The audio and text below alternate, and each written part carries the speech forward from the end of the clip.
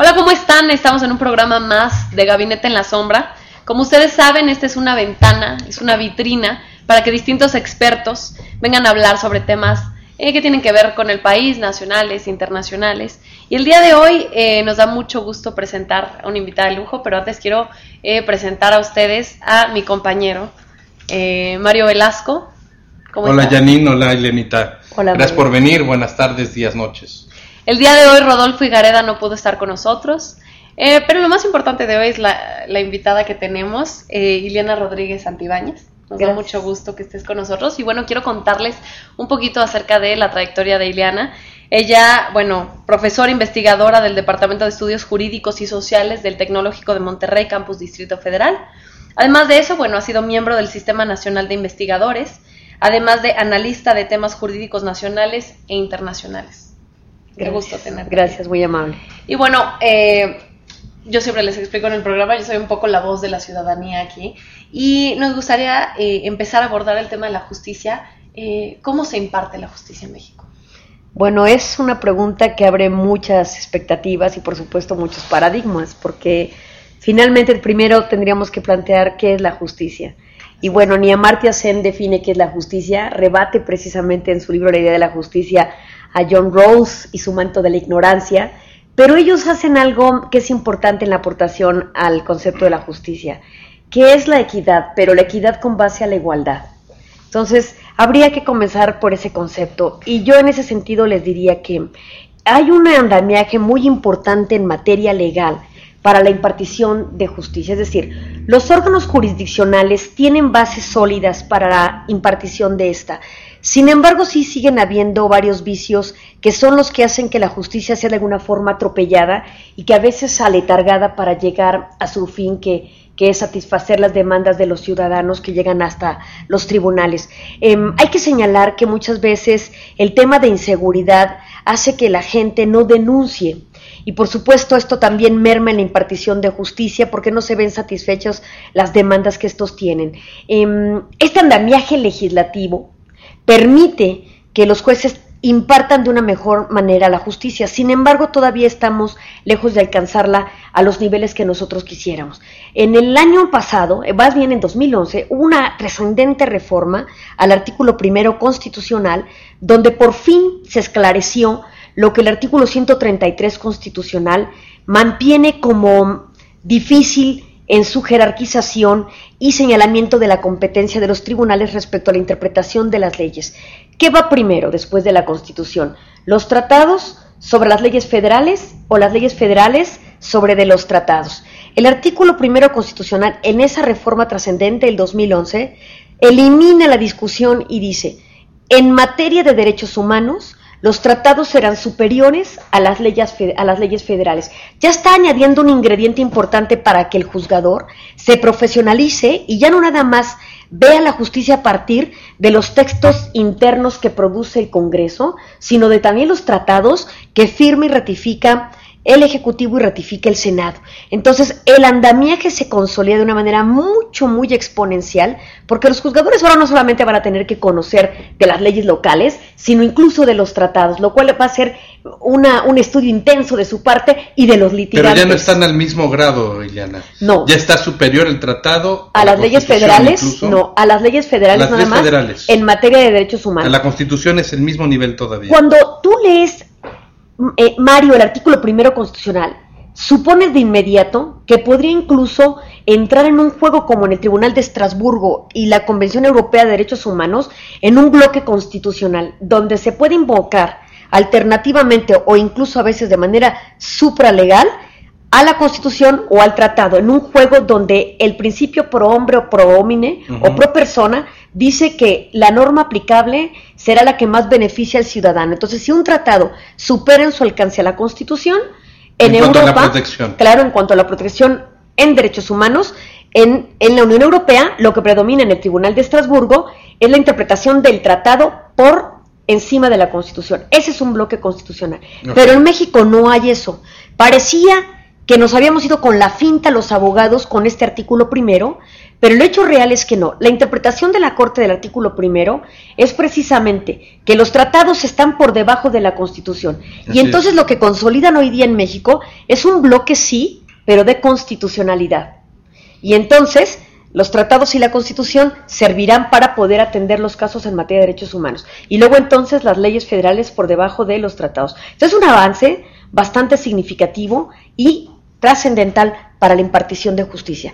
Eso por una parte es un ingrediente muy interesante, pero hay uno que está pendiente en la impartición de justicia, que es la reforma judicial en materia penal del 2008 y que nos hace transitar de los juicios que tradicionalmente conocemos al modelo adversarial acusatorio, donde se impone un principio que es el de la oralidad en los juicios y por supuesto el principio de la publicidad, el que la gente puede entrar a una sala a ver cómo un juez imparte justicia, sin duda transparenta su impartición. Entonces estaríamos viendo cómo en casos, por ejemplo, como en el caso Cassés, tan polémico precisamente por los testimoniales que se presentaron, viciadas por un montaje, ¿no? Etcétera, cómo afectó este montaje y esta opacidad a la ampliación de las declaraciones de las víctimas. Y todo esto nos lleva a entender que qué interesante sería cuando esta reforma tan trascendente alcance su plenitud al 2016, que es el tiempo, la temporalidad, la vacatio legis que tenemos que esperar para que por fin en toda la federación se imparta una justicia de manera oral. Esto va a ser muy significativo para la transparencia de la justicia. Entonces hay grandes retos en materia de impartición de justicia. Hay que recordar simplemente que el Tribunal Superior de Justicia del DF es el tribunal con más salas y más casos a nivel mundial. Entonces, sí, sin duda, también el Estado tiene que coadyuvar para agilizar a las instituciones y hacerlas eficientes y que sean eficaces estos tribunales. Es un reto inmenso el que tiene la justicia en manos de los juzgadores en el Poder Judicial hoy día. Oye, Ileana, perdón, Janine, yo quería comentar para terminar de complementar lo que tú decías al presentar a Ileana, que también ella es colaboradora de CNN, de Radio Educación y de este programa por internet que es ADN Político. Muchas gracias. Y además ella ha colaborado con la revista Confluencia 21 del PRI. Olvidamos ese pequeño detalle, perdón, nada más era acotar eso. No, bueno, acabas de tocar tantos temas, Ileana, yo me quedé con varias preguntas ahí, pero bueno, creo que sí sería un formato ideal para este caso de Cassés, ¿no? Tal vez estos juicios orales, ¿no? Que mencionas, y creo que me pareció interesante que mencionaste que las estructuras ya están hechas por parte del Estado, pero muchas veces ese tema en que la ciudadanía no demanda, ¿no? Y no hace que se hagan valer sus derechos. Entonces, creo que eso es fundamental para que las cosas no salgan como se desearía, ¿no? Claro. La justicia desde el punto de vista de nuestra Constitución dice que esta debe ser gratuita y expedita. La justicia inicia, y ahí hay un cuento corto muy interesante de Franz Kafka sobre la justicia, donde precisamente esta inicia desde la capacidad del individuo, ¿no? De iniciar el proceso, desde el acceso a la justicia. El proceso de Kafka. Exacto. No, el proceso es una, pero hay otra que es un cuento corto, porque el proceso es todo un libro, una narrativa interesante. Exacto. Pero hay uno que se llama La Justicia, que es un cuento corto de Kafka, incluso está en internet por si nuestros muy buenos los cuentos cortos. Amigos quieren encontrarlo, pero es muy interesante, es una fábula interesante, ¿no? Pero aquí lo más importante es señalar que el acceso a la justicia es desde que el ciudadano tiene el acceso a esta y hasta que recibe una sentencia que es ejecutoriada y cumplida. Ese es un proceso enorme, el acceso a la justicia. Entonces, cuando decimos, es que si hay acceso a la justicia, a ver, el acceso a la justicia no nada más es sí, interpuse una demanda es o una denuncia. Su proceso, su desarrollo. Exacto. Y que se llegue a cierto fin, ¿no? Y se necesita una cultura, porque generalmente la gente cuando no ve satisfechas sus peticiones o encuentra incluso una problemática, nunca piensan en el auxilio que puede darle la ley. Pero también hay que reconocer algo.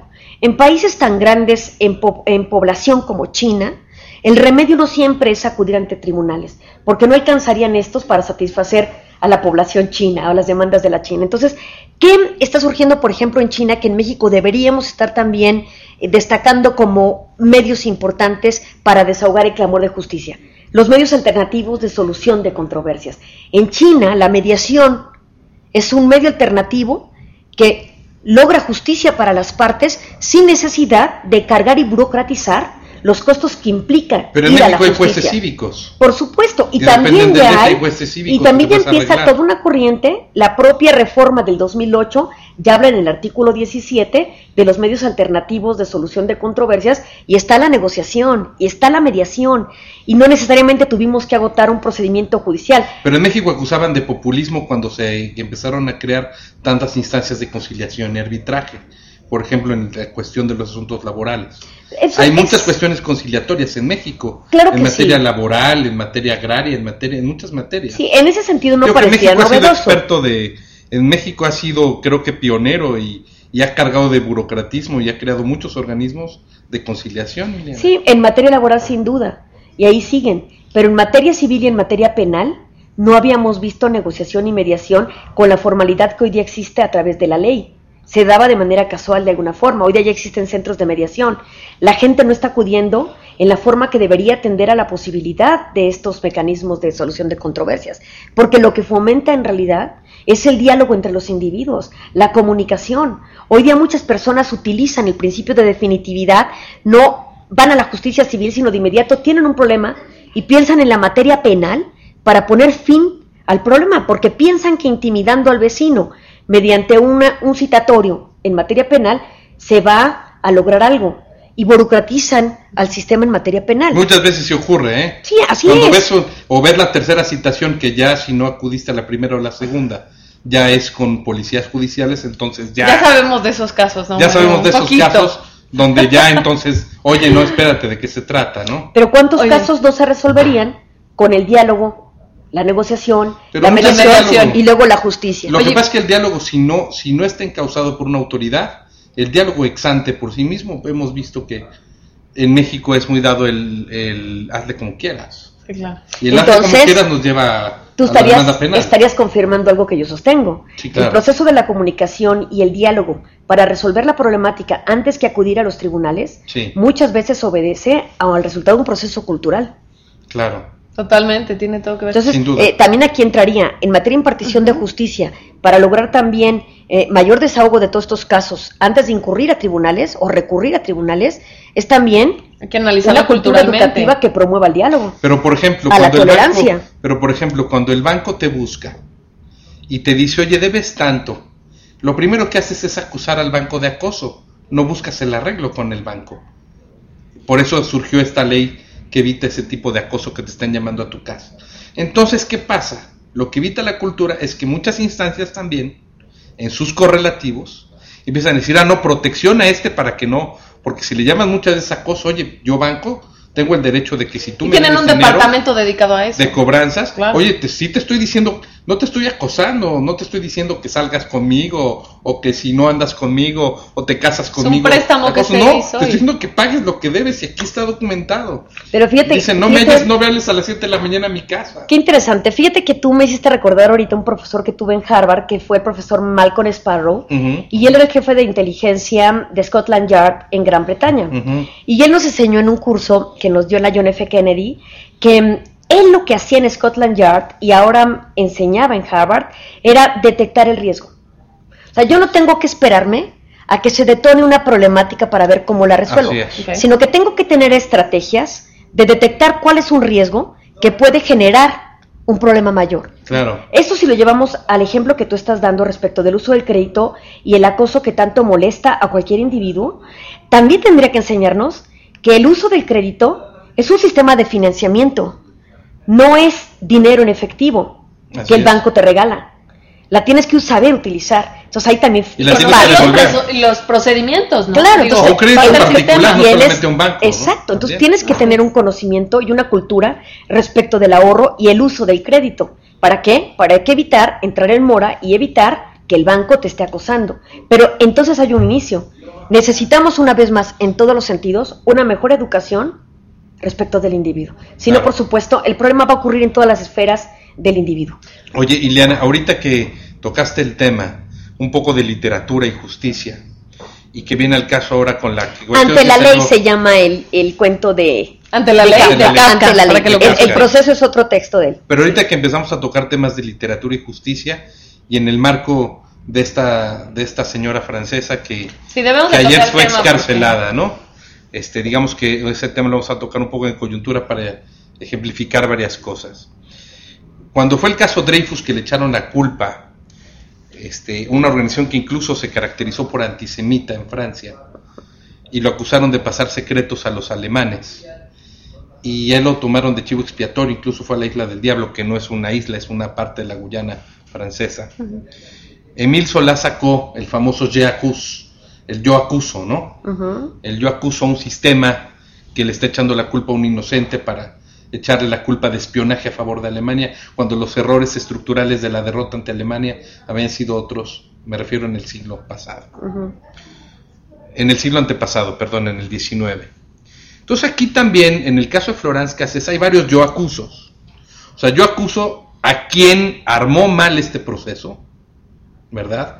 Hizo montajes y permitió que esta señora saliera. Yo acuso también, digamos que a estos franceses malos, como cualquier extranjero malo, ¿verdad? Yo acuso a estos franceses malos o a cualquier extranjero malo o persona mala, que se le hace muy gracioso si es que fue ella, que se les hace muy gracioso o muy turístico o muy de la curiosité andar de bandoleros en un país extranjero. Lo platicábamos hoy en Radio Fórmula. Lo platicamos hoy. O sea, cómo tiene que ver culturalmente todo este prejuicio que se tiene, ¿no? No, y además de lo que dice Janine, el yo acuso, ¿verdad? También pues esta indolencia ante el dolor de las víctimas, porque si el proceso se podía reponer, ¿verdad? Fallas en el proceso no son excluyentes de responsabilidad. Y aquí te hablo como abogado que también soy. No puede ser una excluyente responsabilidad. Cosío, me parece que el ministro Cosío hablaba de reposición del procedimiento. Échale la culpa a quienes hicieron el montaje mal, es decir, a quienes violaron sus derechos humanos, pero también que prevalezcan los testimonios. Y sin embargo la situación fue que para deshacer toda esta porqueriza que hicieron en el sexenio pasado, pues ahora se tenga que ir por la solución de que la señora es recibida en París como si fuera Juana de Arco. Como toda una celebridad, o sea, vemos las escenas que está en París siendo recibida impresionante como si fuera un héroe. Y también algo muy interesante, como también en otro país les venden la idea de una persona y el caso se los venden de una manera tan distinta, ¿no? Eso me parece como sumamente interesante. ¿Cuál es tu postura acerca del caso Cassés? Ustedes acaban de hacerme reflexionar en algo interesante respecto a lo mediático que ha sido el caso. Y entonces también tendríamos que observar si la justicia tendría que ser a veces impartida como en el Reino Unido, donde la identidad de las partes no se revela más que en aquellos espacios donde los jueces deciden para no afectar un proceso. Uh-huh. Hay un sigilo. Cuando hablamos de juicios orales, cuya tendencia estamos tomando, también hay que educar a los medios. Los medios no pueden televisar el nombre y la identidad de un niño porque van a afectar su vida futura. Lo mismo en el caso de una persona que está sujeta a un proceso y que no se ha emitido una sentencia definitiva, porque puede lesionar su honra y su reputación. Como vemos en el caso Maciel, por ejemplo, ¿no? Que las víctimas, sus identidades eran protegidas. Claro, ¿no? En el caso de que no son responsables, tú ya arruinaste la fama de una persona. Sí. O sea, tú puedes construir una vida en años y en minutos destruirla mediáticamente hablando. Entonces, este caso no es el primero en esta magnitud, es decir, no es la primera vez que un extranjero está involucrado en un asunto criminal en este país, como tampoco lo es el que mexicanos no están sin duda en otros países. Esto ocurre siempre. La inmediatez del caso y lo mediático de esto se dio cuando precisamente el expresidente Nicolás Sarkozy asume el asunto de manera personal, que además era una característica en su mandato. Y no era la primera vez. También. Era populista en ese sentido, lo hacía por imagen, porque no era la primera vez que él defendía la causa de un francés en el extranjero. Lo hizo con una cantidad de pederastas en España, los cuales efectivamente bajo el convenio de Estrasburgo, que invocaba a Cassés para que pudiera purgar su sentencia en Francia, él ocupó para que una vez que llegaran estos pederastas a Francia, fuesen liberados. Entonces, el que un mandatario hubiera enarbolado la causa de un individuo, de un ciudadano común, yo creo que debió ser cortada en el momento en que Calderón no debía haber respondido al nivel de un problema de Estado. Sarkozy lo volvió un asunto de Estado para Francia.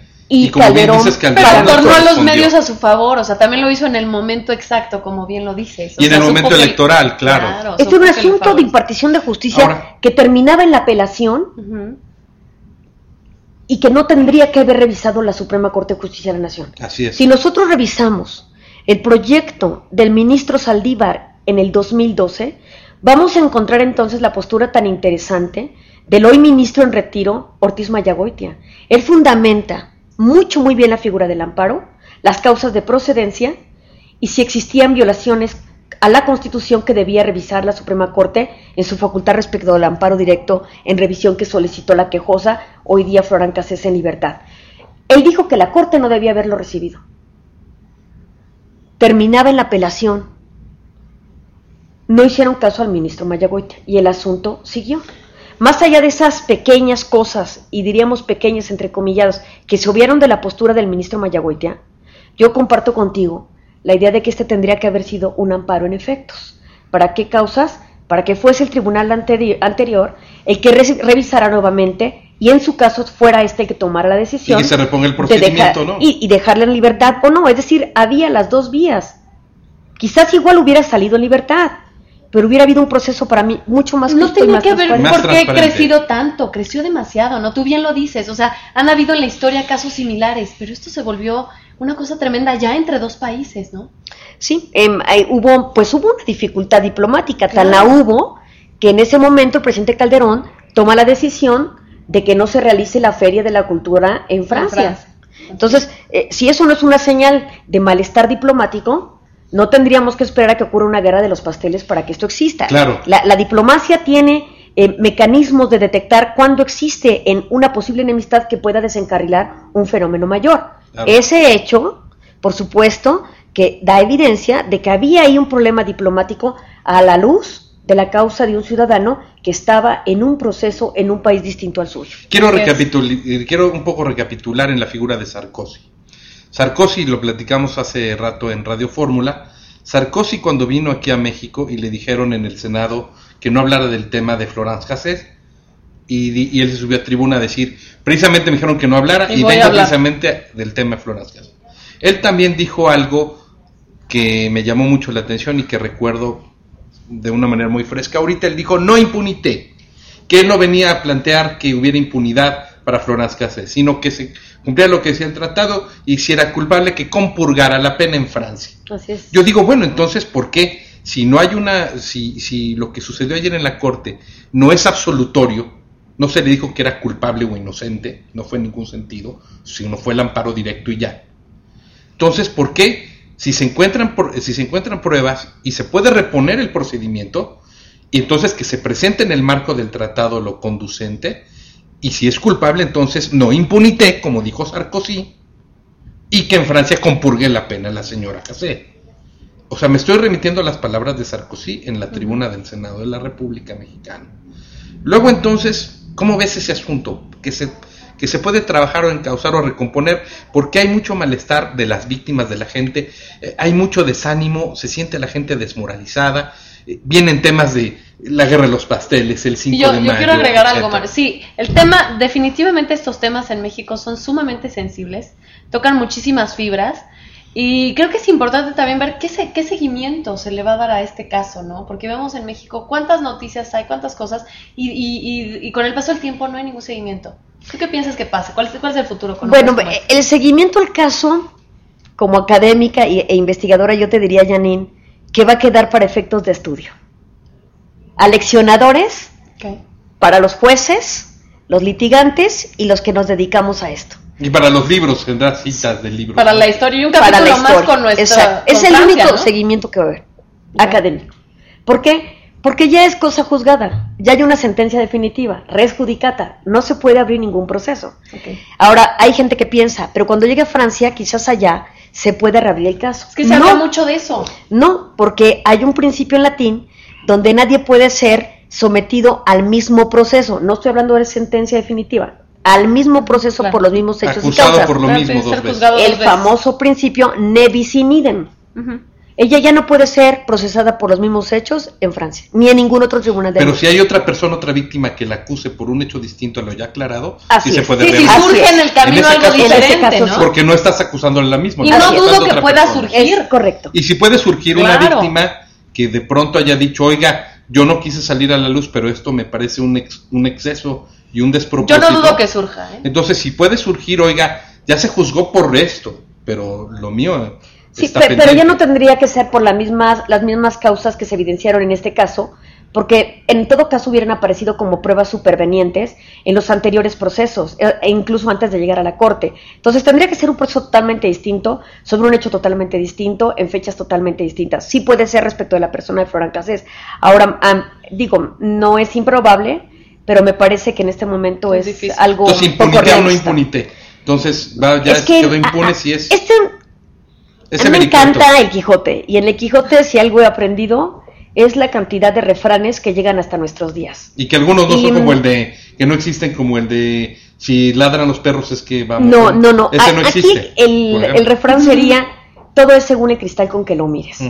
Y ciertamente las víctimas, y todos, y muchos, no todos, pero sí muchos litigantes, se sienten agraviados en el sentido de decir, el precedente que sienta la Corte implica que se desarrollen procesos sin garantías. Aunque dijo Olga que no. Porque la Constitución, yo ahorita voy a matizar esta parte, esa es la postura de algunos litigantes, colegas míos penalistas, que se sienten directamente afectados respecto de la posición que tomó la Corte. Y ese es su pensamiento, habría que entrevistarlos directamente para ver respecto de ello. Ellos sostienen, la Corte dice que las garantías, derechos fundamentales en nuestra Constitución son incluyentes. En este caso, para algunos litigantes, fueron excluyentes. Así es. Porque se respetaron los derechos fundamentales en este caso de la quejosa, de la presunta responsable, y de la responsable hasta ese momento, y no el de las víctimas. No hay un equilibrio. No. Yo aquí atraigo el pensamiento de Amartya Sen para decir en la idea de la justicia. No vamos a buscar, porque no tenemos en este momento los elementos para encontrar la justicia perfecta. Pero con lo que hemos visto, lo que sí podemos hacer es tratar de eliminar y mejorar lo que es la injusticia. Hay que empezar a ver qué es lo que no está funcionando. Es que las víctimas sienten que la injusticia recayó hacia ellos. Por eso porque hay un doble agravio. Las víctimas lo que dicen es, y obviamente pues ellos no piensan como juristas y no tienen por qué, ¿de acuerdo? Claro. Ellos fueron las víctimas del delito. Ellos dicen, bueno, he sido agraviado 2 veces. Entonces hay una doble injusticia porque también hay un principio que, por ejemplo, lo ha escrito muy bien en la teoría económica del derecho y ha escrito mucho sobre eso el ministro Cosío cuando fue director del ITAM, que una sentencia es eficaz en la medida en que no vulnera demasiado las dos partes. No es solamente darle justicia a una en agravio de la otra, sino la teoría económica del derecho también se basa en que, pese a que una de las partes es la afectada, también le amortiguas el daño para proteger el tejido social. Bueno, aquí nada de eso ocurre. Aquí claramente hay una parte muy desprotegida, por eso causa tal efervescencia. Claro. Sí, ahora habría que analizarlo también desde la postura de los que, siendo responsables de un delito, también son víctimas. Claro. Aquellos que están en la cárcel purgando una condena, que ya no podrán tener ni la opción de invocar este precedente porque ya hay una sentencia definitiva, pero que abre la oportunidad en aquellos casos donde efectivamente se cometió una injusticia en el proceso, de tomar este precedente para poder quedar en libertad. Esto no va a vaciar las cárceles, como todo el mundo piensa, de que ahora todos los criminales van a invocar el debido proceso, la presunción de inocencia y van a salir libres. No, eso no va a ocurrir. Recordemos, y además tú eres abogado, acuérdate que el amparo tiene efectos individualizantes, es decir, para quien lo invocó no es de efectos generales, pero todavía no tenemos el código adjetivo. De acuerdo, pero hay una reforma. Todavía. Ahí está en camino. Pueden arguir que se retrotrae en beneficio de ellos. Cuando esto ocurra, platicamos. Pero por ejemplo, Ileana, ya ocurrió la reforma, entonces en la parte sustantiva no, pero recuerda también que se puede en un momento dado arguir, cuando se ha aprobado el derecho sustantivo, se puede retrotraer en beneficio de la víctima. En materia penal, en materia penal no, la retroactividad que tú estás apelando en este principio, en este caso no, porque si ya hay una sentencia definitiva y es caso juzgado, pero si no hay tú ya sentencia no puedes. definitiva, si están Sí, si el caso está abierto, sí. Si el caso está abierto, sí. Bueno, pero aquí estamos hablando. Así es. Estamos de acuerdo. Pero si lo que quieren es tomar el precedente del caso de Cassés, este es un precedente, no es una ley. No es jurisprudencia. Aún. Todavía no es fuente del derecho. Aún. Va el primero, faltan otras. Vamos a ver. Mario, ahorita tocaron un punto muy interesante, qué bueno que lo mencionas. Lo mencionábamos también en Radio Fórmula el día de hoy. ¿Cuántas veces no hay personas ocupando las cárceles que realmente no están totalmente seguros de que ellos sean los culpables? ¿Cuál crees que sea la postura de este nuevo gobierno ante ese caso? Bueno, ¿te refieres al gobierno del DF o al gobierno federal? Del Distrito Federal. Bueno, el DF no me preocupa mucho en ese sentido, porque aunque tenemos un excelente procurador designado precisamente por Miguel Ángel Mancera, sí, Rodolfo Reyes, hay que recordar que Miguel Ángel Mancera mismo fue procurador. Así es. Y que es un estudioso del derecho, que viene de la academia y que es doctor en derecho. Digo, no siempre el grado hace que una persona sea lo mejor que pudiéramos esperar, a veces no. Pero ha combinado funcionario con abogado teórico. Exacto, entonces él es un hombre probo, estudioso e inteligente. Entonces yo creo que en este sentido el precedente aquí no depende de él, sino de la interpretación que hagan los propios. Exacto, del procurador del DF tampoco. Pero lo que sí puede orientar, ya no en la impartición de justicia, sino en la forma de la detención que correspondería a los órganos ministeriales y específicamente al Ministerio Público, yo me imagino y creo que puede haber toda una transformación y que ya la ha habido precisamente en los cuerpos de seguridad del Distrito Federal, en la forma en que hacen una aprehensión. Yo quiero compartirles que trabajo para un mecanismo internacional que es un mecanismo neutral en conflictos armados no internacionales, y a través de ese mecanismo nosotros, específicamente el Comité Internacional de la Cruz Roja, se ha dado mucha capacitación,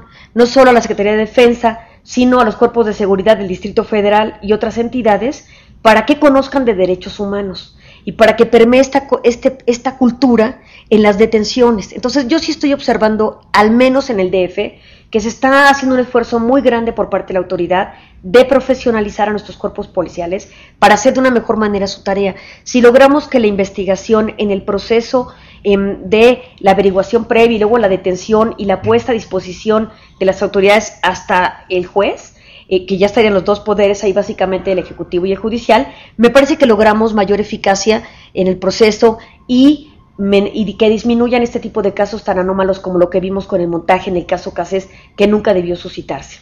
Oye, además déjame decirte que Ileana ha sido también conferencista en Harvard, has dado cursos en Harvard.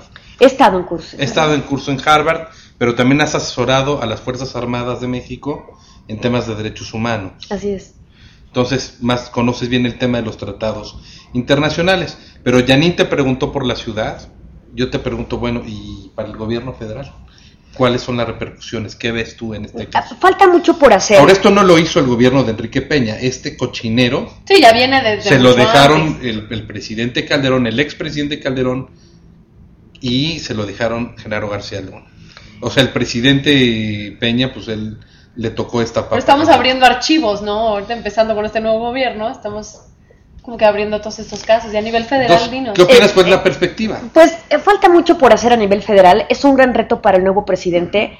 Yo les comentaría en todo esto que tiene que ver con derechos humanos, que si hay una ciudad, y sí es cierto, amo al Distrito Federal, es que, por ejemplo, el DF es vanguardista junto con Oaxaca, en que son las únicas entidades del país en que tienen una ley sobre el uso de la fuerza.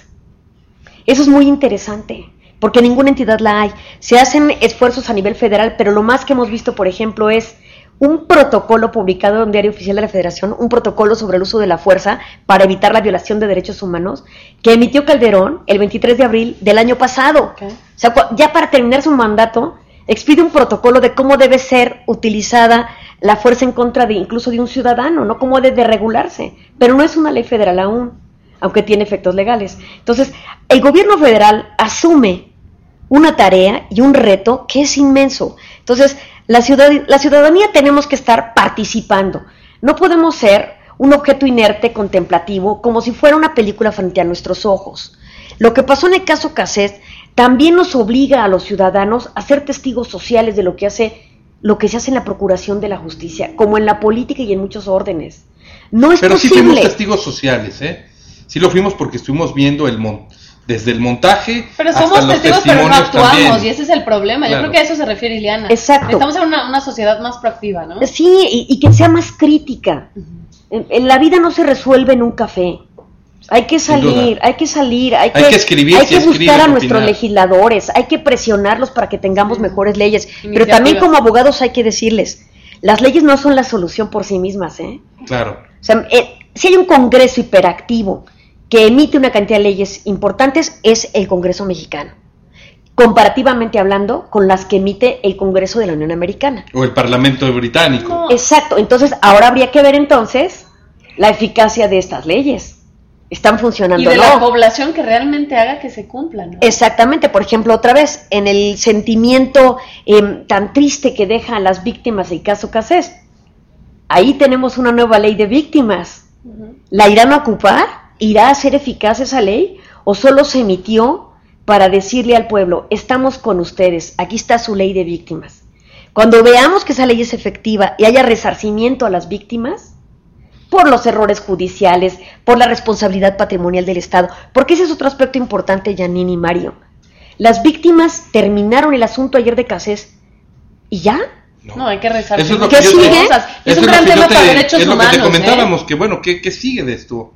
No creo que ahí se detenga, porque no creo que las víctimas se vayan a quedar apoltronadas. Eso también cambió. Derechos humanos tiene mucha responsabilidad en eso, ¿no? Por supuesto, si lo que lesionó el interés de las partes fue un montaje que fue el que precisamente vició las testimoniales que se pedía se retiraran en el segundo proyecto de un amparo para efectos, entonces vámonos al origen de la anomalía. ¿Cuál es la responsabilidad de la Procuraduría, de los funcionarios que intervinieron y de todos los que participaron, que por su negligencia, o por su omisión, o por su acción, o por su intencionalidad, hicieron que este caso no pudiera llegar al es una fin cadena, por que eso tenía? llegó. Nada más falta que la señora Metas. Florence demande al Estado mexicano eventualmente, ¿no? Con la publicidad del aparato francés. Ahí sí. Pues podría hacerlo. Podemos esperar cualquier cosa. Decía Ya André también en Breton que en Francia, México el ¿no? costumbrismo es. Que en México el surrealismo es costumbrismo, decía André Breton, pero eso ya sería el colmo, ¿no? Bueno, yo ahí añadiría que lo que tendríamos que estar haciendo es erradicar los usos y las costumbres para Surrealistas, regirnos claro. por leyes, precisamente, ¿no? Precisamente, yo creo que sí. A mí me gustaría también hablar sobre otros temas. Por ejemplo, hay muchos casos, ¿no? Que tienen que ver con la justicia en México y se habla mucho de qué tanta, no sé, hay privilegios de pronto, ¿no? En ciertas esferas. El caso Briviesca, por ejemplo, que tuvimos en el periodo de Vicente Fox, que se favoreció a ciertas personas. ¿Cuál sería tu postura? Bueno, aquí no salieron responsabilizados desde el punto de vista legal. Los acusaron en la opinión Finalmente pública, no. Los pero acusaron en la opinión pública. Entonces, la opinión pública se tiene que ver con la se le señaló percepción. muchísimo. Es percepción. Lo cual puedes manejar y manipular. Exacto, entonces como abogados es más difícil para nosotros decir sí, fue importante. ¿Cuál fue la trascendencia? Me pregunto yo, desde el punto de vista jurídico ninguno. Mientras permanezca en la opinión pública, no deja de ser importante porque la opinión pública puede conseguir muchas cosas, hay que decirlo. Y la percepción tiene una trascendencia inmensa. Claro, ¿no? el caso de que no regresara Cassés bajo el convenio de Estrasburgo a Francia en el traslado de reos fue porque la opinión pública tuvo un peso enorme. Y por eso se desató que llegara hasta la corte. Entonces, no hay que ignorarla. La opinión pública, sin duda que es importante, porque además puede secundar luego movilizaciones sociales. Entonces, no hay que ignorarla. Pero en el caso Briviesca, sí, pues había un componente de poder político, era también el sexenio de la familia Fox, etcétera. Entonces, me parece que a veces desentrañar algo desde el propio poder puede pisar muchos callos que a nadie gusta. Entonces, es un caso ¿Tú crees que hay controvertido. privilegios en la impartición de justicia en México? Yo creo que sí, ¿Que haya gente privilegiada? pues sí. ¿De qué factores depende? Bueno, te lo diría simplemente de la siguiente manera. Entre los abogados, y alguna vez cuando fui abogada postulante, a los tribunales le decíamos la gran familia mexicana. Y no porque se quieran mucho, sino porque se dice que hay un nepotismo genial en contratar a tu hijo, al primo, la hermana, la prima y todo. Entonces, si eso no es un privilegio, ¿cómo lo podemos traducir? Si hablamos de ese tipo de privilegios de favoritismo respecto de alguien. Ahora, se ha ido depurando más esto, ¿no? Ya tenemos una judicatura que trata de ordenar más al sistema. Entonces estamos viendo un esfuerzo enorme de las instituciones por erradicar ese tipo de privilegios. Ahora, si nos vamos a otro tipo de privilegios, como implicaría el comprar a la justicia, pues realmente cuando ha habido evidencia de ello, sí se ha sancionado y se ha procedido en contra de los jueces que lo han permitido. Ahora, si hablamos de la forma en que bajo las aguas algunos se ven beneficiados por ese tipo de prebendas, yo diría, ¿dónde está la declaración patrimonial de los funcionarios públicos? Y dónde está que se detecte que poseen más de lo que en realidad perciben. Entonces, esto es todo un mecanismo tan largo para poder detectar este tipo de situaciones donde podríamos decir que existen privilegios, y si no se detectan, algo está funcionando mal en el sistema. Hay que ver cómo funciona la Comisión Anticorrupción y otro tipo de figuras, ¿no? Que tendrían que estar erradicando estas prácticas que efectivamente pueden privilegiar a algunos más que a otros. ¿Tú crees que en esta sección haya una disminución de este tipo de prácticas? ¿O crees que las cosas siguen igual? Pues más les vale, ¿no?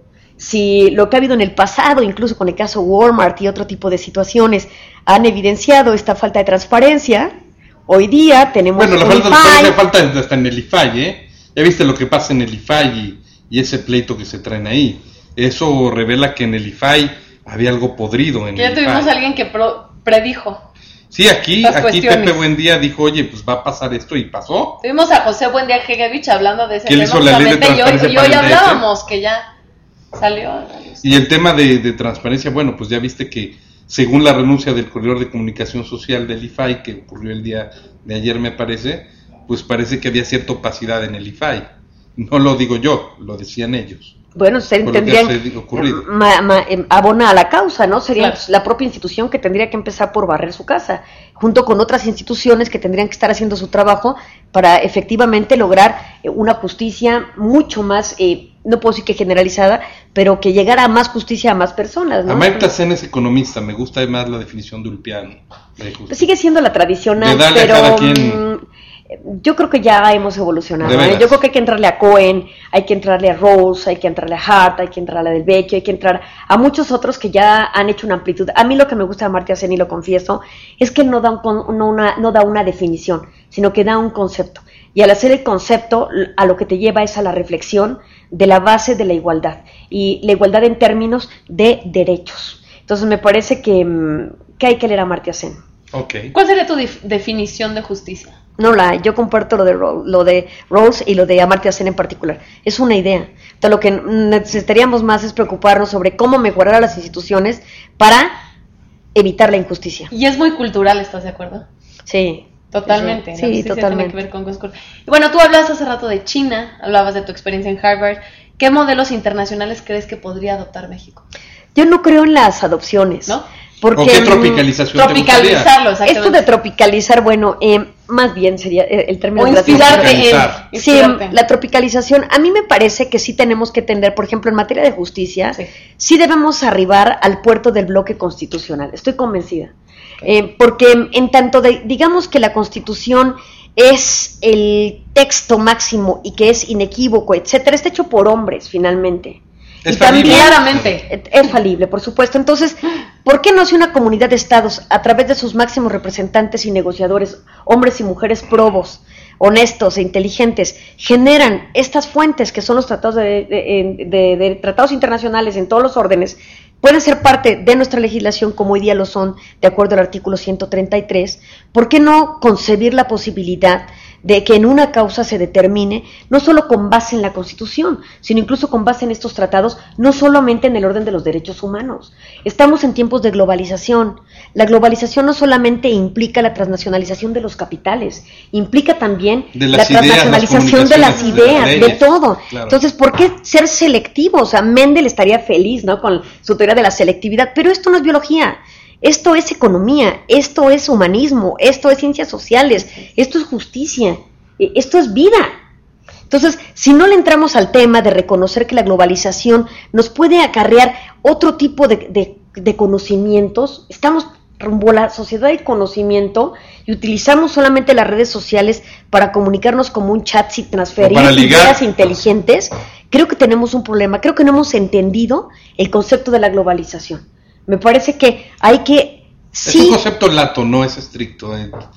La colaboración tienes que entenderlo en un sentido amplio. Totalmente de acuerdo. Habría que traer entonces estos modelos, ¿no? Habría que traer todos estos modelos funcionales, ver cómo se han concebido, cuáles han sido sus efectos, y nosotros también partir por ahí. No se parte de cero. El mejor y el peor de los inventores sabe que todos los inventos ya están dados en el mundo. Solo es cuestión de observar cuál es el problema y buscar una solución para poder dársela, y creas una invención. Pero ya todo está en la naturaleza. Okay. Entonces hay que razonar más este fenómeno. Ileana, yo siento que casos como el de Casé hacen que la gente crea menos en las instituciones. ¿Cuál crees que sea el mayor reto, por parte del gobierno con la gente, con la sociedad, con esta falta de credibilidad con la sociedad? Acercar la justicia a estos. ¿Cómo se logra eso?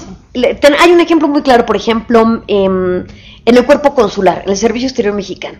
En aquellas comunidades, sobre todo en la Unión Americana, donde es difícil tener una sede diplomático-consular por el tipo de población, etcétera, pues ellos tienen camiones itinerantes, como los que hay en Presidio, donde el cónsul va para ver cuáles son las necesidades de la gente en determinada comunidad de los migrantes mexicanos y tratar de entenderlas. Eso lo hizo Isabel la Católica en España. Pues y la Santa Hermandad la trajo el virrey don Luis de Velasco. Pues volvamos, porque la justicia por sí misma no es tú llega a tribunal, que es un edificio que está en Avenida Juárez. No, llevaban jueces, acusadores, policías, y si te encontraban culpable y te ahorcaban. Eso lo inventó Isabel la Católica en la España después de los moros para dar justicia. Claro, y eso de manera urgente. Ahora, de manera importante, no descuidar el tema educativo. La Santa Hermandad. La educación, tú no educas a los niños, que son tu potencial. Digo, los adultos difícilmente los vas a hacer cambiar. Es tu semillero. Pero exacto, entonces, si tú no les haces entender el propósito de la norma, más que la norma por sí misma, lo dice Jürgen Habermas en su libro de Facticidad y Validez, no es que emitas una ley y por sí misma sea efectiva. Tienes que hacerle ver a la gente el interés que dio origen a esta norma y el alcance que tendrá. Si logras ese sentido de interiorización del concepto, la gente va a decir, oye, yo sé que meterme en sentido contrario está mal. Hay leyes, pero no porque la ley lo diga, sino porque yo lo he comprendido porque es negativo. Pero Habermas es alemán, eso está bien en Alemania, pero en los países latinos, no, en México siempre le damos la vuelta. Estamos hablando de globalización. Las ideas no tienen fronteras, Mario. Entonces, pero cuando se tropicalizan sí tienen su pasaporte de identidad. No tienen fronteras, pero las respecto de la construcción de la norma, no. Entonces yo lo que diría es más bien sería en su aplicación esa tropicalización, totalmente de acuerdo. No puedes germanizar a los pueblos. Ve a los griegos cómo están de insatisfechos precisamente porque se están tratando de germanizar. No, pero los franceses tampoco. Las ideas. Tantas guerras han tenido los dos. Francia en comunicación, bueno, Habermas. Es la posibilidad de la transferencia de estas ideas y que no sean útiles, pero las ideas por sí mismas no tienen valor. Pero prefiero las esferas de Sloterdijk. Prefiero las esferas de Sloterdijk.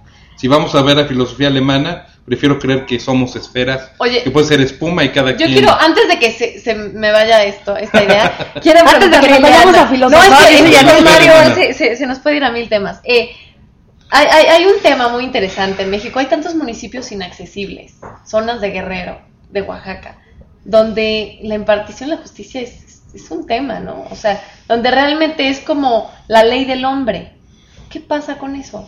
Bueno, por eso la propia Constitución dice incluso en la cuestión de lo que es el robo flagrante, y que puedas poner a disposición de la autoridad del pueblo, del municipio, de la localidad. ¿Cuántos municipios hay con un caso así? Seguramente que habrá muchos, pero también eso nos lleva a una crítica importante al gobierno federal y a los gobiernos locales, sobre todo los gobiernos locales, porque ahora que pasa algo, todo el mundo dice, no, hay que ir al gobierno federal.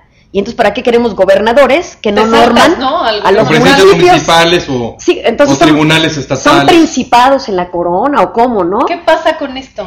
Yo lo que diría también ahí es una falta de planeación urbana.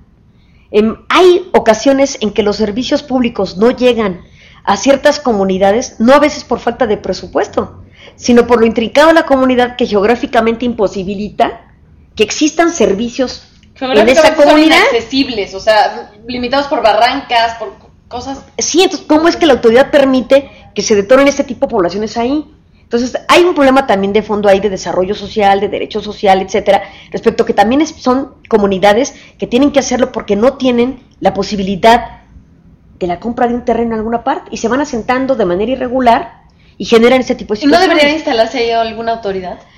es muy difícil, es como tratar de tener una escuela en cada municipio, que es hoy día también un problema. ¿No debería ser tareas de los gobiernos locales? ¿No? Hay refresqueras que tienen infraestructura para llegar a cada bueno, las refresqueras sí llegan. Y el PRI también, Y el PRI también ha llegado. Es el reto de llevar la justicia hasta estas comunidades. Pero acuérdate cómo platicábamos también con Raúl Arroyo, que en estos lugares inaccesibles también, incluso cuando dividen geográficamente a México, también tienen un asunto con eso, y para las votaciones, con el IFE y demás. Entonces, sí.